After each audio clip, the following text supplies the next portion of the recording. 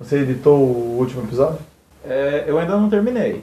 Tá acabando? Mas não tá acabando, porque aquele realmente tá difícil de editar. Por quê? Sabe? O que a gente faz? Lança? Não, a gente vai editar ele. É porque por enquanto, eu não sei se eu vou lançar ele, cara, porque ele tá muito cara de episódio proibido, tá ligado? Se a gente ficar falando, temos um episódio proibido, vai criar mais expectativa. As pessoas vão falar, caralho, o Paradoxo tem um episódio proibido, deve ser um episódio do caralho. Quando vão ver o quê? Não é nada demais. É só a gente falando mal de minorias. Não minorias. Vegans é diferente. Mas... Não, é minorias e vegans. Se a gente não lançar, essa expectativa nunca vai acabar. Nossa, verdade. Aí a gente queria tipo um Patreon, aí quem é Patreon pode ouvir. Quem é patrão, tipo assim, doando R$500 pro Paradoxo, a gente disponibiliza o episódio. E o problema é que quem ouvir vai deixar de ser Patreon na hora, velho. Ou vai pagar, mas aí no caso pra um assassino de aluguel matar a gente.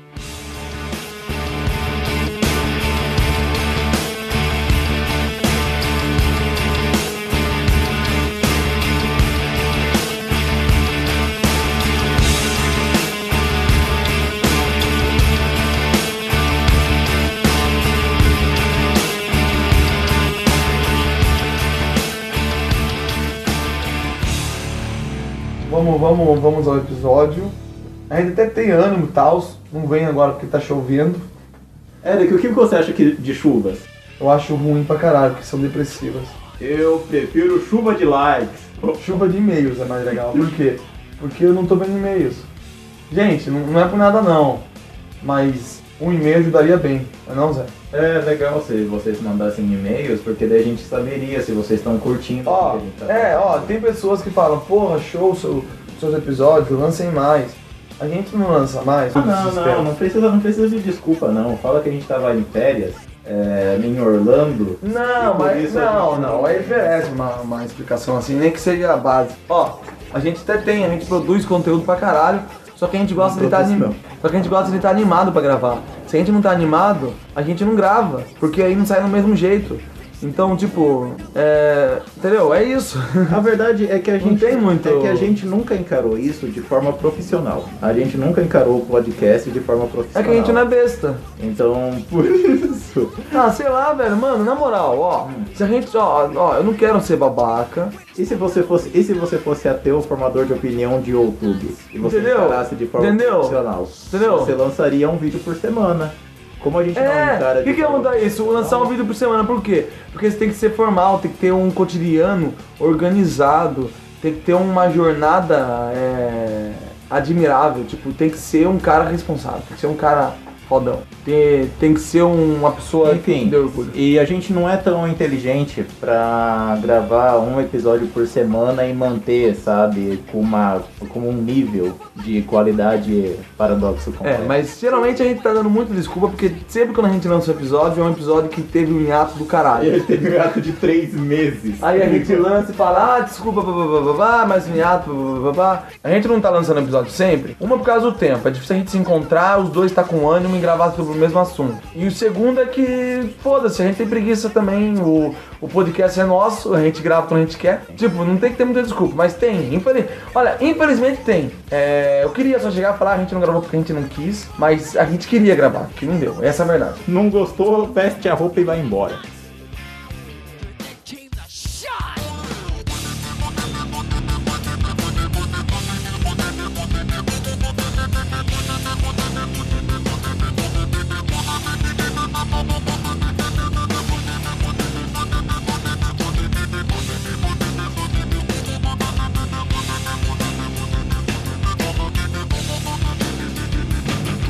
Vai lá, qual é a pauta? O tema que eu tava pensando em falar seria sobre... Hoje temos pauta, hein? A pauta é só o título, só o tema.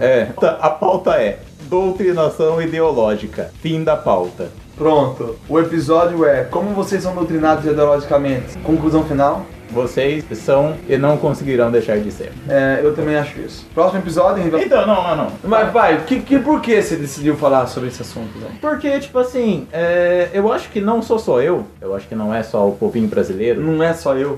O brasileirinho, que eu acho que o brasileirinho em geral vê aquele negócio de isso daí é doutrinação. Isso que você tá fazendo é doutrinação, não pode ter doutrinação. É claro que esse tema a gente tá fazendo super atrasado, porque, tipo assim, já tem uma longa carreira já, sabe? Já teve discussão de escola sem partido, já teve discussão de, professor de história marxista. Já teve discussão no Facebook.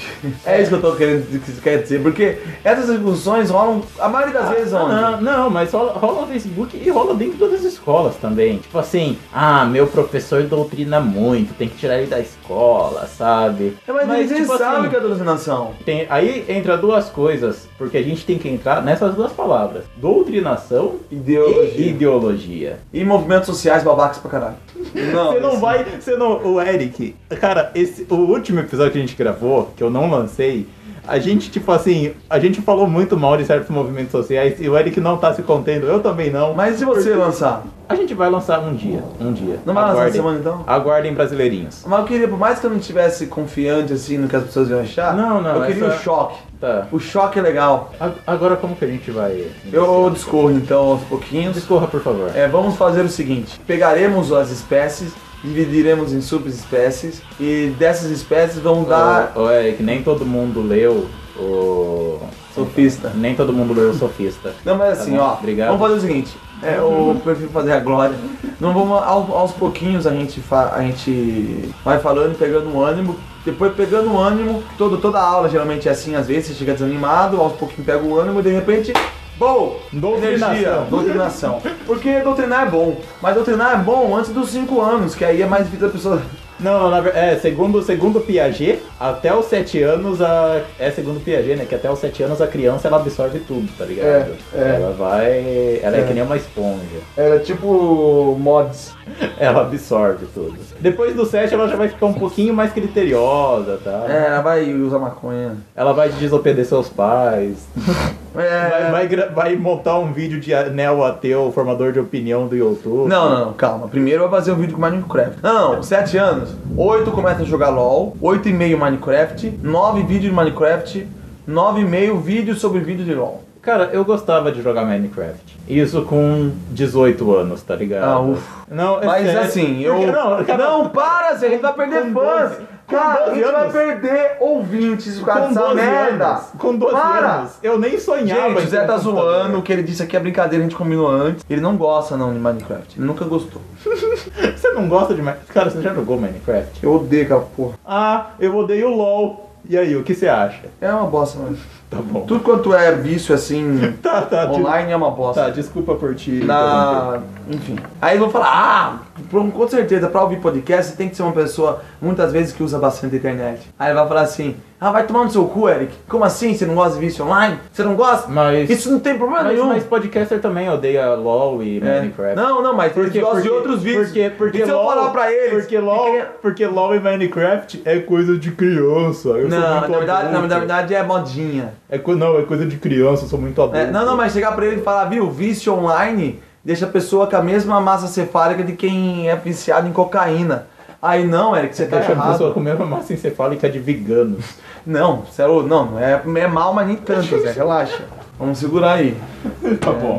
Tudo menos vegano. Não. Olha, eu falei que a gente não ia citar nada tão ruim assim. Tá bom, vai, vamos.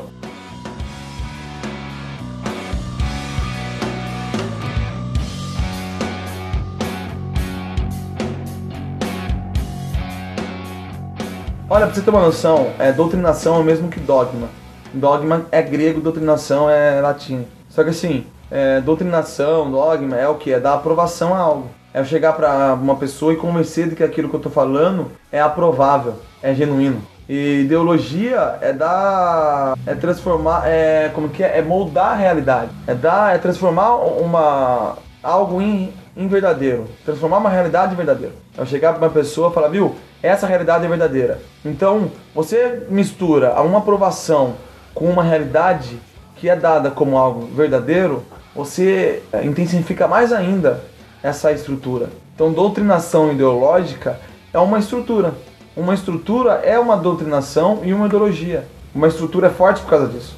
Por isso, cada vez quando é só ideologia ou quando é só doutrinação, é mais fácil de você, sabe, dar um jeito de limpar isso. Por exemplo, se chega um vegano, brincadeira, mas se chega uma pessoa que é machista, por exemplo, que na verdade é uma estrutura. O machismo, ele vai ter ideologia, ele vai ter doutrinação, e é foda, porque com a doutrinação, como que eu mesclo as duas?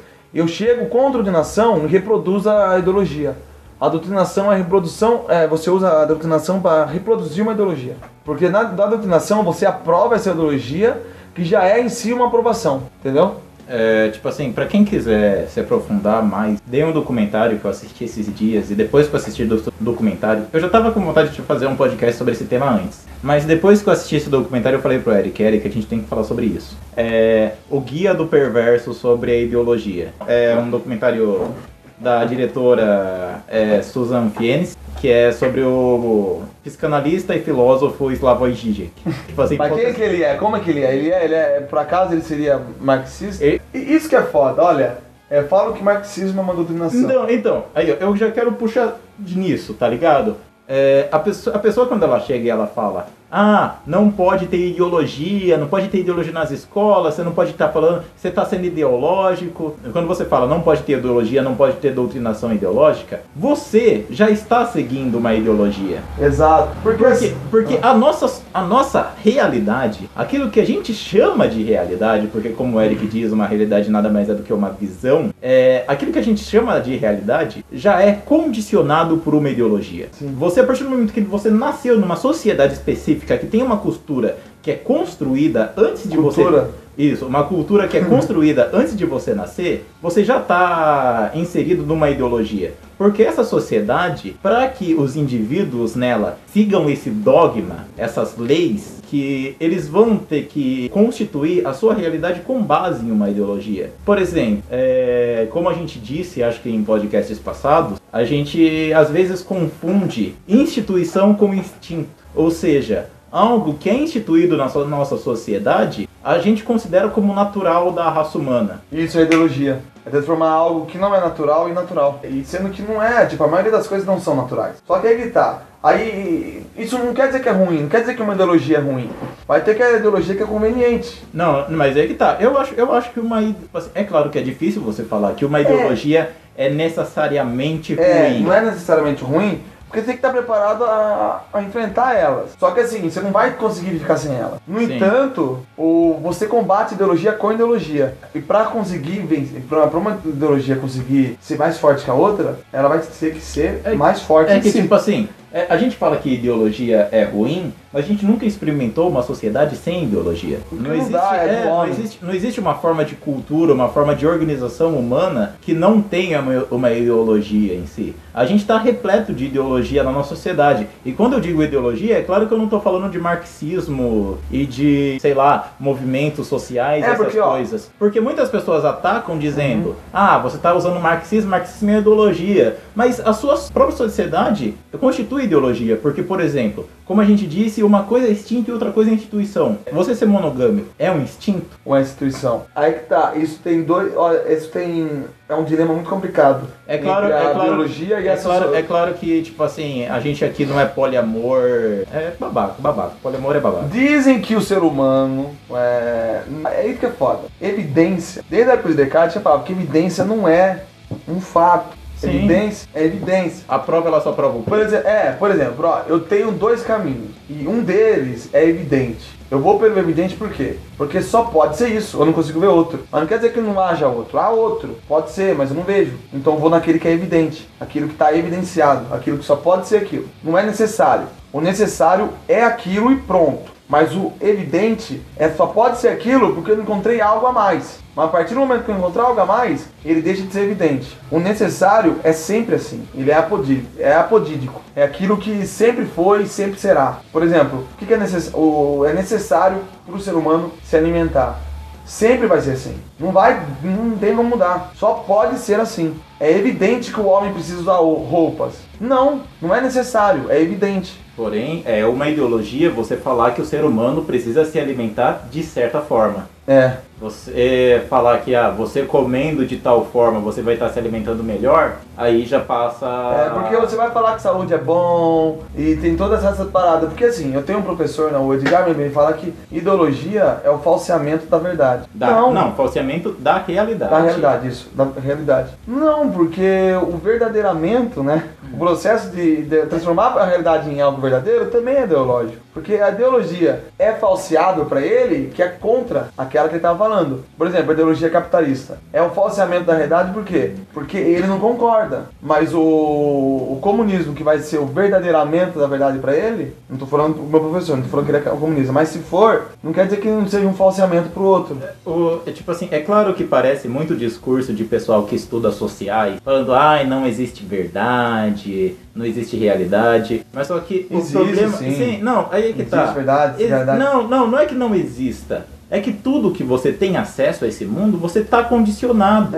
Não é porque o problema é que existe tudo isso, só que nada disso vai vir de maneira imediata. Sim. Tudo vai ser imediato. Você foi ensinado a ver o mundo de certa forma. Eu indico até um livro para quem tiver pique para ver, é Os Limites da Razão, de Kant. Eu queria ler But I Can't. But I Can't. Nossa, meu Deus, cara. Não, mas por exemplo, ele diz lá bem claro, o Kant, óbvio, ele não vai, pra muita gente ele não vai conseguir explicar tudo, mas ele explica boa parte. Não é porque o Kant não conseguiu explicar tudo, que ele não tenha, que tudo aquilo lá que ele tinha dito não seja verdadeiro. É verdadeiro, mas precisou dele para ser uma mediação. E outra, ele fala dos problemas da mente humana, ele precisar estar sempre sendo mediada. É um limite. Às vezes a gente se depara com uma experiência, a gente evita uma experiência como se a gente já tivesse passado por ela. Por exemplo, todo mundo tem medo de levar um tiro. Mas quem levou um tiro? Ninguém. Não, mas aí eu acho que já é mais um recurso. Não. Ó, é que eu tô falando já no extremo. Sim. Se eu chego no extremo, é mais didático. Mas é claro que uma pessoa, tipo assim, se ela não tiver um certo contato com uma certa cultura, ela não vai saber o que é uma arma e o que é um tiro. Então, tipo assim, uma pessoa que não sofreu essa ideologia, ela não vai saber pra que serve. O medo do tiro é uma porção de estruturas, uma porção de conceitos sociais, tá muito bem enraizado, tá muito bem estruturado ali. Eu acho que tem um exemplo que eu acho que já tá mais batido e por isso ele é bastante interessante. Tem vários exemplos, na verdade. Mas uma delas é aquela questão do homem de verdade, sabe? Sim. O que faz um homem de verdade? Exato. O que é um homem de verdade? O homem de verdade é aquele que sustenta a sua família. Até pouco tempo atrás já tinha noção de verdade. É aquele que trabalha. O homem de verdade é aquele que tem coragem. O homem de verdade não pode ser covarde. Então, peraí, não basta você apenas ser homem. Você precisa de todo um conjunto de estruturas. Por causa da instituição. Isso, porque todo um conjunto de estruturas e dogmas que vão te transformar num homem. A partir do momento que aquilo se torna uma verdade,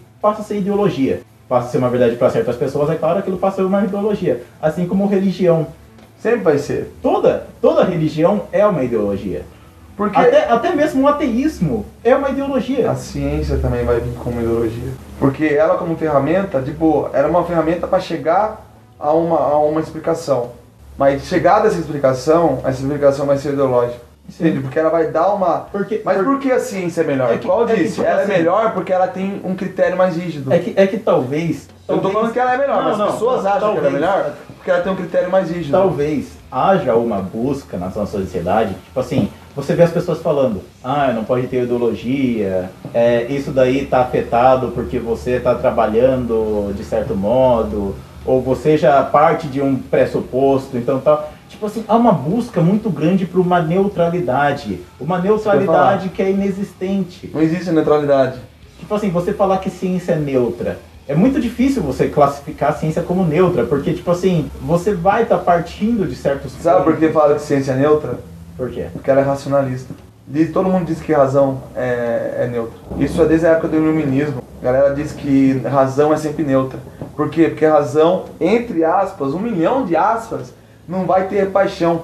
Poxa, nossa, vai tomar no cu. Onde se viu isso? Que ser humano que não é mediado por paixão? Não tem como. A razão vai ser ferramenta ou para aprovar ou para desaprovar uma paixão. Quem quiser, ouça o nosso episódio sobre romantismo. Não, mas o romantismo poderia ter falado muito mais. Mas não disse, por exemplo, vai ter momentos que a gente, por exemplo, vou dar um exemplo melhor. Eu tô apaixonado.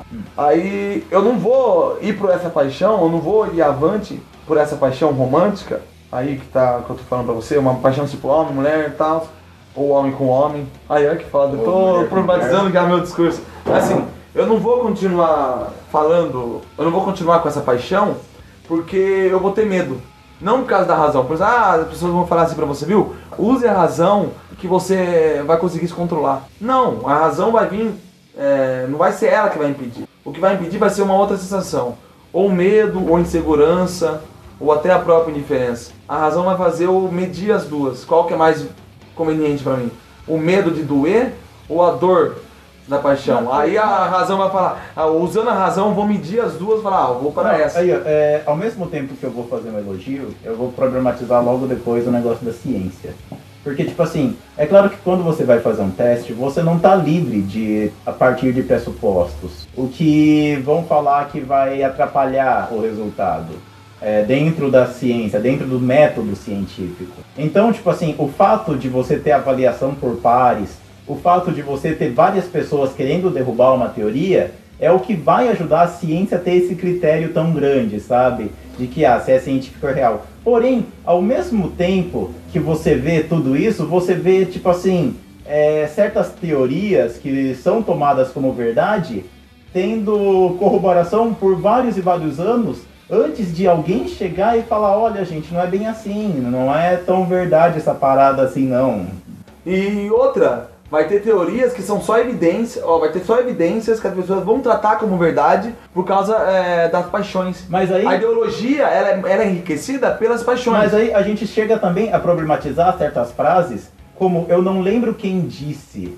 A frase é o seguinte, que toda verdade ela passa por 3 estágios. Primeiro ela é ridicularizada, depois ela é perseguida e só depois ela é aceita. E tipo assim, isso também não é totalmente verdade. Isso daí dá brecha para várias pessoas que seguem teorias pseudocientíficas ou várias questões de ideologias que são problemáticas.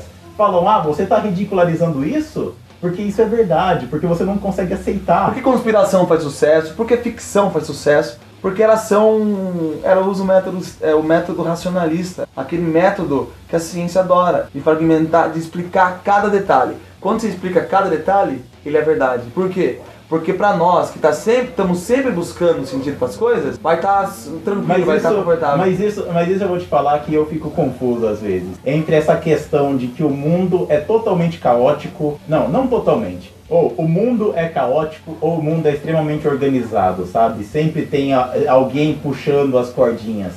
Se ele é caótico, eu não sei, mas que a gente tem medo dele ser. Porque se a gente tá todo o tempo.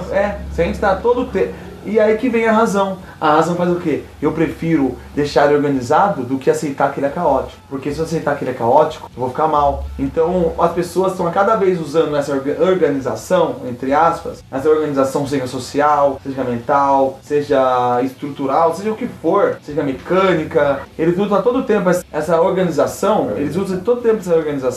para não encarar esse caos, esse descontrole da realidade, esse descontrole das coisas e das situações.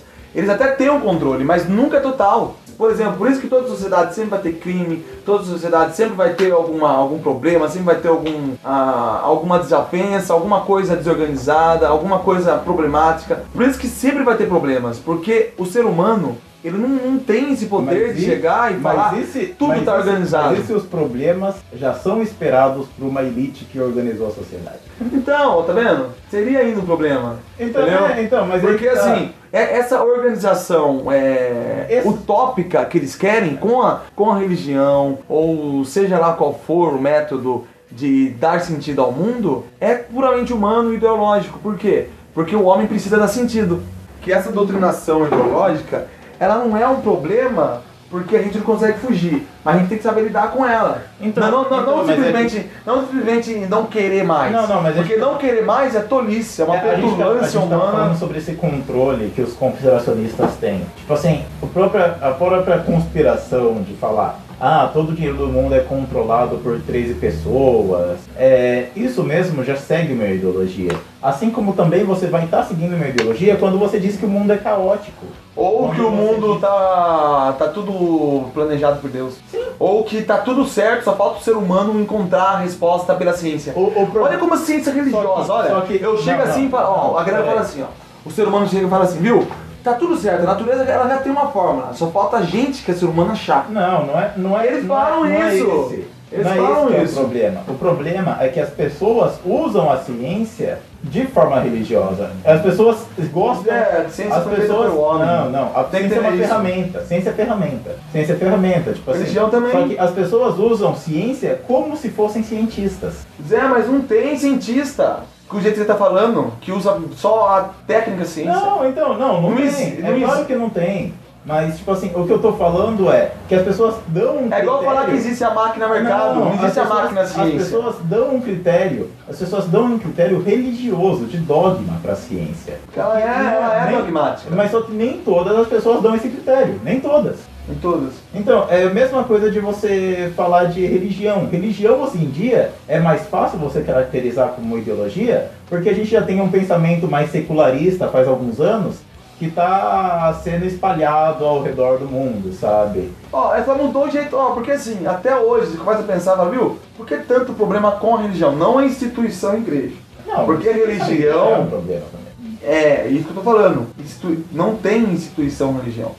Tem instituição igreja. Religião provavelmente deve ser instintivo, igual a racionalização. Porque sacralizar o mundo é do homem. E isso é instintivo.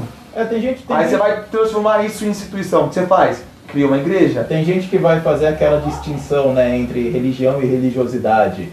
Vai falar que a religiosidade é alguma coisa interna, enquanto a religião já é instituição. Porque aí quando você fala religião, você tá falando de igreja. Por isso que eles estão falando. Mas quando a pessoa fala isso, ela automaticamente tá dando um critério pra religiosidade. Porque assim, as pessoas querem muito falar, não, porque a ciência não é culpada, a ciência não é culpada. Cara, foi o homem que fez a porra da ciência. Vamos lá pra mim. Vem cá, vou explicar como surgiu a ciência. Surgiu com Aristóteles, com ele falando assim, viu? Não surgiu com Aristóteles. Com Aristóteles, ele falou bem assim. Na metafísica. Olha, ciência é universalizar, é achar algo que dê pra tudo, algo universal, achar uma resposta universal pra todas as coisas. Começou assim. Eric, se a gente falar isso, vai estar sofrendo anacronismo. Não é anacronismo, porque assim... É sim, cara. Não é. É a mesma coisa de porque falar... Porque a gente tá falando de intuição e instinto. Se é instintivo, a racionalização é instintiva, ela vai estar em todas as épocas. Então, por exemplo, se tá lá, Aristóteles ele fala, viu, vamos achar algo universal. Por quê? Porque naquela época era algo ontológico, era metafísico. Era a religião e a, entre aspas, ciência, não estava separado. Porque assim, ele tratava a racionalização junto com a sacralização. Hoje em dia você separou racionalização e sacralização. Aí você separa religião e racionalização. Aí você chama religião de igreja e racionalização de ciência. Não, mas só que aí que tá. Porque o Karl Popper, o Karl Popper no começo... Ela não foi criada. Não tem como criar a ciência. Você denomina um método e você chama de ciência. Por quê? Porque a ciência ela vai seguir as regras da ciência que foram criadas. Então, por isso mesmo. Então, não tem a ciência. Então, é disso que eu tô falando. Por isso que não tem a religião, é a mesma coisa. Quando você critica a ciência, você está criticando um comportamento humano. Isso mesmo. Então... Isso que eu tô falando, porque assim, na época da Terra plana, isso era ciência. Então, ou seja, não é um problema. O problema não é a ciência, não é a racionalização. O problema é as pessoas que utilizam disso de forma as pessoas que utilizam disso de forma para justificar. Você acabou de falar que a ciência é o problema do homem? Como você fala que as pessoas é o problema e não a ciência? É porque eu falo que a ciência não existe. A ciência é algo metafísico, sabe?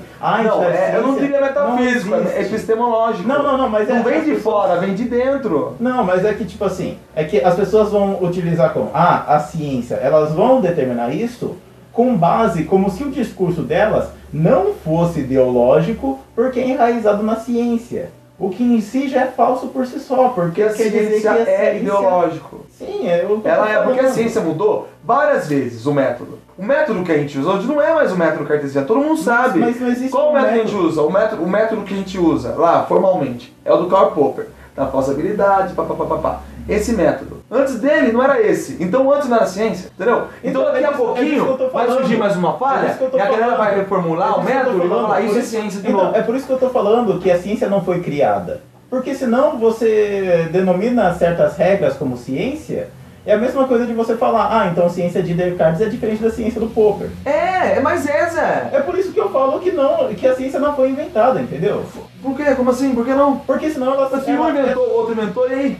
Então, porque senão não seria a mesma ciência. Mas não é a mesma ciência, não tem a mesma ciência. Mas pro cidadão comum, ele não vai... Ele trata como algo... ele trata como algo... Como se fosse uma entidade. Não, pro cidadão Pro cidadão, ciência é quando entidade. você fala ciência, vai ser isso, sabe? Vai ser uma entidade. É igual... Assim como religião. O ser humano não criou a religião. Ele seguiu certos rituais que convencionou chamar de religião. Mas hoje em dia a gente consegue especificar uma religião. A religião tal. A gente não especifica a ciência tal. Não. Nasceram certas religiões. Mas você não consegue pegar e falar religião nasceu em tal ponto da raça humana. Entendeu? Assim como ciência. Sim. Como Aristóteles a gente tem registro de Aristóteles, a gente fala, convencionou-se o que era ciência em Aristóteles. Mas a gente não pode falar que não existia ciência antes dele. Então mudou várias vezes a ciência. Por quê? Igual mudou várias vezes a religião. Porque ambos são uma ferramenta para explicar o mundo. Que é do homem, é incentivo. Por isso que o cara que vai falar, eu sou cientista, eu automaticamente não tenho uma religião. Cara, assim, você vai sacralizar alguma coisa. Assim como filosofia. Pessoal, filosofia é busca da grande verdade. É bem simples, filosofia é interpretação. Já é ideologia. Filosofia é interpretação, religião é sacralização e ciência é racionalização. Tudo isso está no homem, tudo isso é incentivo. Então, mas eles vão tratar como algo ontológico que vem de fora. Eles tratam como algo ontológico, assim como a galera dos movimentos sociais tratam as estruturas como algo ontológico. Então tudo aquilo que for instintivo ou institucional parte do homem, porque até a instituição parte do homem. Só que a instituição vai partir no conjunto dos homens. O instinto o homem sozinho vai ter. Então o instinto ele parte anterior ao homem. Anterior ao homem que você diz e à instituição. Isso, a instituição. Não, homem. Porque quando a gente fala. Não tô falando homem masculino, tipo assim. O ser humano, como a gente fala ser humano, a gente automaticamente pensa da instituição. Aquele ser já é. Aquele ser que é sacralizador, aquele ser que é racionalizador, aquele ser que interpretador. Pra ficar mais simples, quando a gente fala homem, ser humano, a gente não tá imaginando uma pessoa que nasceu na floresta e não teve nenhuma educação, sabe? Que se comporta como animal. A gente tá pensando em alguém que vive em sociedade e vive de tais maneiras seguindo certas regras denominadas por uma cultura. Que são um conjunto de homens. O problema é que as pessoas têm o costume de achar que essas regras são naturais. E não são, porque essas regras dependem de uma instituição que foi interiorizada como... Você viu como o homem tem um poder? O homem tem esse poder de interiorizar uma instituição e transformar ela em algo natural, mesmo que não seja. Então, eles vão interiorizar, aí eles vão externalizar aquilo que é interior e transformar em algo não natural também. Por exemplo, eu pego, a galera que vai de contraponto vai pensar que aquilo que que não é mais natural é totalmente distante. Não, também não é. Por exemplo, não é porque a estrutura ela não é natural que ela seja automaticamente de fora. E tipo assim, tanto que tem até essas correntes de filosofia mais pós-trágicas que dizem que, tipo assim, não existe natureza. Tudo, ao momento que a gente tem acesso a alguma coisa, ela já sofre uma mediação, sabe? Ela não vai ser natural por si só, ela já vai estar sendo alterada. Por isso que o homem ele tem esse problema de não conseguir ser natural. Ele não consegue. Racionalização e a sacralização deixa ele de ser... A interpretação também deixa ele de ser natural.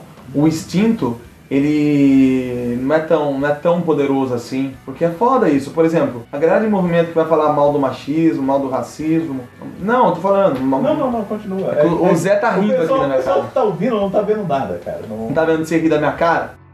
Não, eles vão falar mal, essa galera dos movimentos, vão falar mal das estruturas como se elas partissem de fora e não de dentro. O machismo só é forte porque o homem tem a capacidade de fazer aquilo ser forte. Ele não é forte porque vem de fora. Vamos combater a estrutura machismo, vamos combater o comportamento em massa da estrutura machismo e não vamos combater os homens. Não o homem, sim, másculo, mas o ser humano. Não vamos combater o ser humano. Não, tem que combater o ser humano, porque ele tem a capacidade de fazer isso forte. Porque se você combater a estrutura como fosse algo interno, vai estar todo mundo fingindo que não tem estrutura e a estrutura não vai acabar. Como se fosse algo externo. Porque a estrutura ela tem esse poder de se moldar e criar uma carcaça externa a ela, uma máscara em massa, que vai fazer parecer com que ninguém seja machista. Aí vai criar organizações secretas, tipo com o Ku Klux Klan, que todo mundo pensa que não tem racismo, mas tem lá escondido. Esse é o problema do politicamente correto. Agora, tipo assim, é claro, quando eu for falar politicamente correto, tem que dar toda uma introdução, né? Que, tipo assim, politicamente correto não é uma coisa de hoje em dia.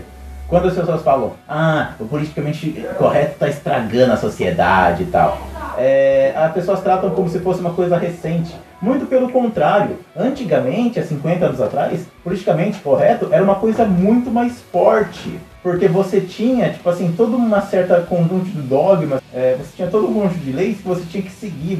Era mais coercivo. Você não podia falar certas coisas em público. Você tinha que demonstrar, seguir uma vida que era julgada como a vida ideal, sabe? Agora, quando você vê certos movimentos hoje em dia, tipo assim, tomando espaço e falando, olha, eu existo, eu sou um problema para você, você tem que aprender a lidar comigo, porque você não foi educado a lidar com outra realidade que não a sua, é claro que eles estão certos por fazer isso. Então, é claro que é bom que as pessoas tenham voz, porém elas tentam fazer isso calando outras pessoas, calando as pessoas que falavam antigamente. E calar, o problema é que calar uma pessoa não significa que ela não vai deixar de pensar. Então você mudar comportamento ou abordagem, não muda pensamento. Ela vai continuar pensando de certa forma, porém você não vai saber que ela pensa aquilo. Ela vai passar a se vigiar e se comportar da maneira que você quer. E quando ela tiver a oportunidade de ser racista ou machista, ela vai ser. Ela vai ser. Aí vai ser aquela descriminalização mais invisível. Mais velada. É o que a gente sofre hoje de preconceito no Brasil. O Brasil é super racista, a galera de movimento são super racistas, os próprios negros são racistas. Porque a estrutura é forte a esse ponto. Mas aí vai ter pessoas que vão falar, não é. Racismo é só quando o negro leva um soco na cara por ser negro. Não. Racismo é quando você chega numa escola e não vê negro nenhum. Não, mas isso ainda é muito visível. Eu quero ver aquela lá muito mais implícito. Por exemplo, uma pessoa que vai sentir um desconforto de ter um negro ao lado, mas não vai mostrar esse desconforto, mas vai sentir esse desconforto. É que tipo assim, no Brasil, por ser um país altamente miscigenado, foi criado o mito da democracia racial.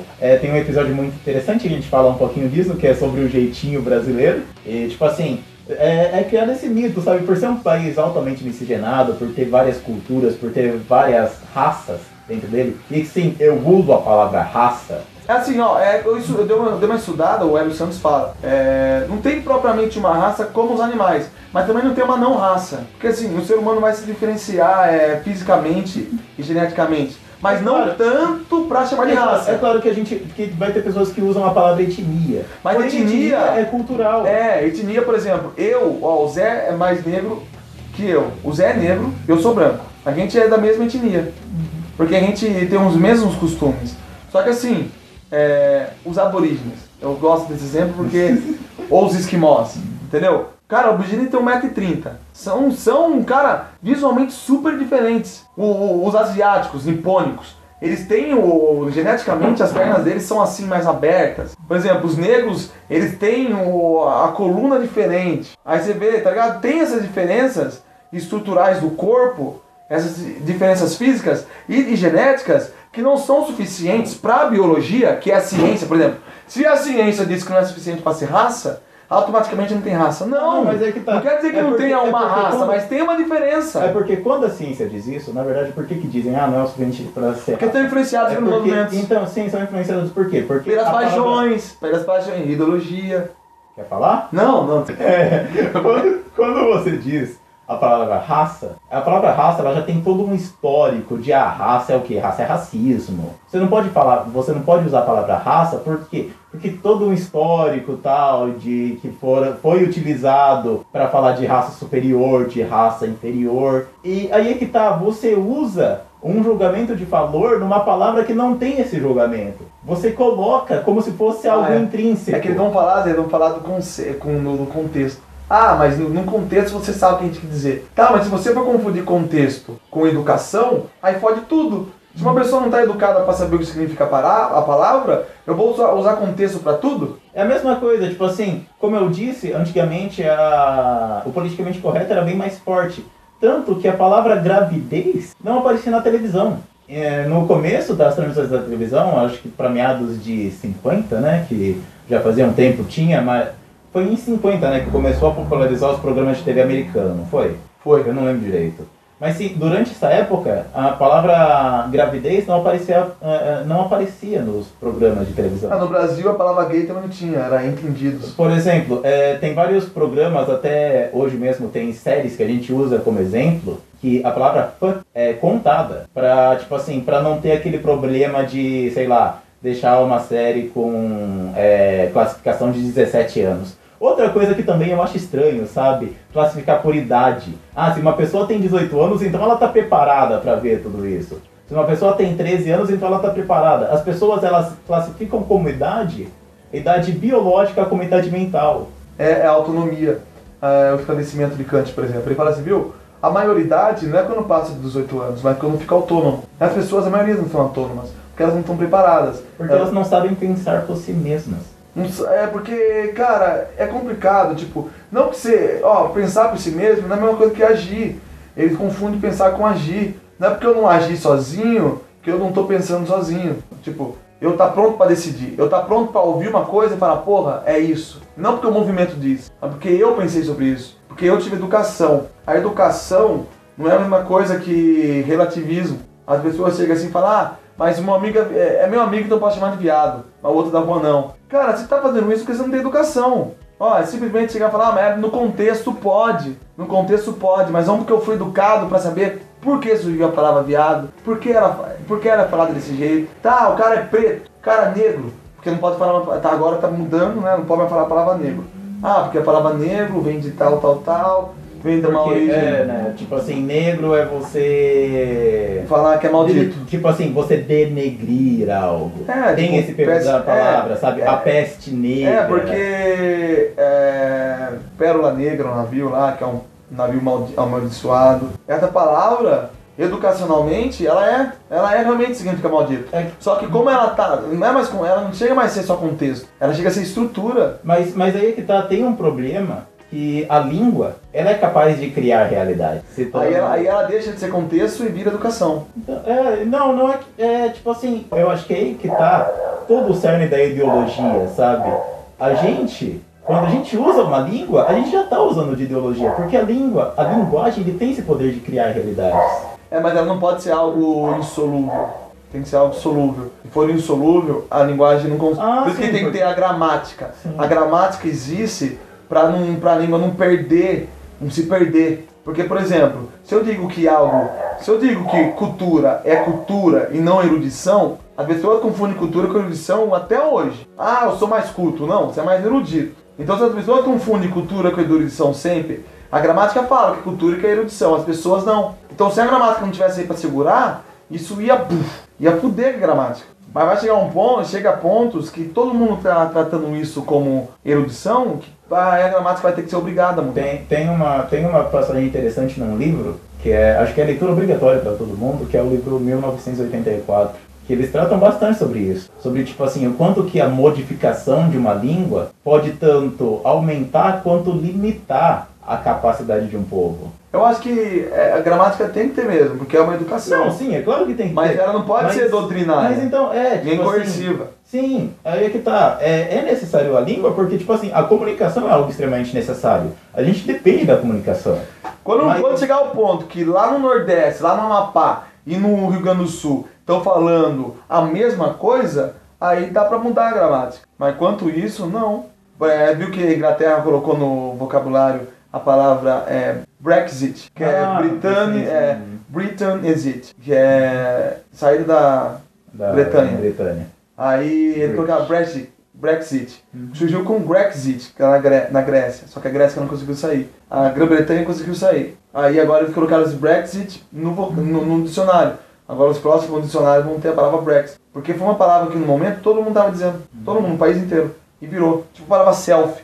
A própria palavra podcast, tá ligado? A palavra vibe tem no nosso dicionário. Vibe tem no dicionário português. Cara, e vibe é uma parada tão recente, tá ligado? É uma palavra... Pelo menos no Brasil, né? A palavra internet tem. Ah, sim. Mas tipo, a própria palavra podcast, sabe? Se não me engano, é iPod, broadcast, alguma coisa assim. Né? Mas assim, eu não sei se é possível com isso criar uma linguagem mundial, mas... Mas não é que tenha eu acho que é mais pra, isso é mais para termos. Isso é só termo. Porque senão você entra naquele problema de um internacionalismo, sabe? Sabe essa cultura do cidadão do mundo? Esse negócio de que não existem mais fronteiras, então não, é uma linguagem mundial. Não existe fronteira, mas também não existe linguagem mundial. Então, existem diferenças. Existem regiões. Existem diferenças regionais. Que até agora são intrínsecas à cultura, sabe? Exato, porque a linguagem é diferente de termo. Por exemplo, nos Estados Unidos aqui tem a palavra internet. Tá, mas a linguagem que eu vou usar para a internet é diferente do que o cara americano vai usar. É um termo para um produto, que a internet é um produto. E aí entra um produto. Por exemplo, a palavra cultura como produto é diferente da palavra cultura como linguagem mesmo. Tipo, termo linguístico de o que é cultura? É isso. O que é cultura como produto? É erudição. É aquilo que só... Tipo assim, as pessoas não vão diferenciar, sabe, de cultura erudita, de cultura de massa, que é cultura popular, que é cultura... Mas cultura mesmo não é erudição. Isso tudo é tipos de erudição. Mas não, eles vão transformar isso porque é produto. Quando é produto, muda o sentido. E na mudança de sentidos é que opera a ideologia. Exatamente isso aí.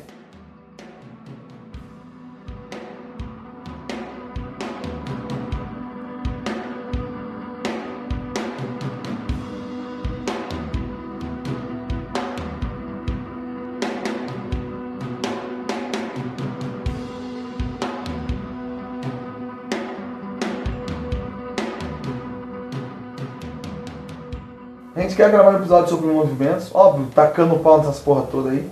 Porque a gente pode. A gente tem um microfone e a gente tem internet, a gente pode fazer isso. E a gente vai fazer. A gente ainda não tem uma câmera, senão a gente faria vídeos de um vlog neo-ateu formador de opinião. Formador de opinião, puta bosta, velho. Nossa, puta bosta o cara chegar e falar, eu sou ativista ateu. Velho, ser ateu é tão religioso quanto. Vocês que estão ouvindo aí, se vocês discordam, foda-se, vocês estão errados. Se vocês discordam, grava um vídeo de YouTube formador de opinião. Foda-se, vocês estão errados. Não dá pra ser cético, não dá pra ser anarquista, não dá pra ver essas porra toda contraditória que vocês acham que dá. Vocês não são tão poderosos assim. Que vocês não, porque nossos ouvintes não são babacas, nossos ouvintes são firmeza. Eles não são veganos. Cara, na boa. Se o peão já aguentou 21 episódios ouvindo a gente, cara, ele deve ser. Não, mas no começo a gente tava mal pegada a pirula vestibular, velho. Tava mal pegada. Mas isso foi até o 8º episódio, cara. Não, até o de ondas gravitacionais. Não, mas entendeu? É isso que eu tô querendo dizer. Por exemplo, a galera põe maior crédito no Pirula porque ele é cientista. Ele é cientista, ele pode dar opinião. Não, cara. Ele é cientista, ele pode falar da ferramenta ciência. Mas é o problema que a gente já falou no episódio sobre falácias. Que o quê? É o argumento de autoridade. Não é porque o cara é cientista que ele manja de tudo. Ele isso manja, que a gente tá fazendo aqui ele manja do que ele é especialista. Mas também... A gente falou até certo momento sobre ciência. Não que ele... manja que a gente fala é porque ele tem... Onde que ele tem mais suporte pra falar? Disso. Tudo bem, ele pode opinar, mas não quer dizer que a ciência vai dar suporte pra ele. Mas ele pode ter suporte. Por exemplo, a gente falava sobre ciência no momento porque era o que a gente sabia. A partir do momento que a gente falou, olha, a gente não sabe mais sobre esses temas, A gente não vai falar mais sobre isso. A gente vai falar sobre coisas que a gente sabe. E se a gente não sabe sobre nada, a gente vai cagar regra. Ó, eu, Zé, a gente gosta de interpretar. A gente gosta de interpretar. Isso é filosofia, interpretação. E assim, filosofia não é história da filosofia, não é falar o que cada cara pensou. Essa interpretação nossa, autêntica, tipo, óbvio, não é totalmente autêntica, porque a gente é instituição. Eu falo que não é autêntica porque eu mesmo aqui já citei várias pessoas que eu tô baseando o meu pensamento. Mas não é história de filosofia, entendeu? Mas também não é... Por exemplo, o que a gente tem pra opinar? Nenhum. Mas a gente tem suporte. Então ó... Porque a gente pratica mais que os caras, esses filhos da puta. Dica, não leve nossa opinião a sério, pense por si mesmo. Isso, pense por você mesmo. Questione a realidade. Mas óbvio, com educação. Porque por mais que a gente fale de uma maneira totalmente informal e babaca, a gente adquire muita fundamentação. A gente não fala de maneira informal, a gente não fala de maneira bem mais informal do que a gente poderia. Sim, mas aí a gente seria babaca. Seria só mais um advogado pernóstico. Mas assim, adquira fundamentação. Não, o fato é que a galera agora no final deve ter odiado o final, porque a gente tá falando mal desses caras. Não, eles também devem odiar. Sabe por quê? Sabe o que une a humanidade? O ódio. O ódio. Ou o amor.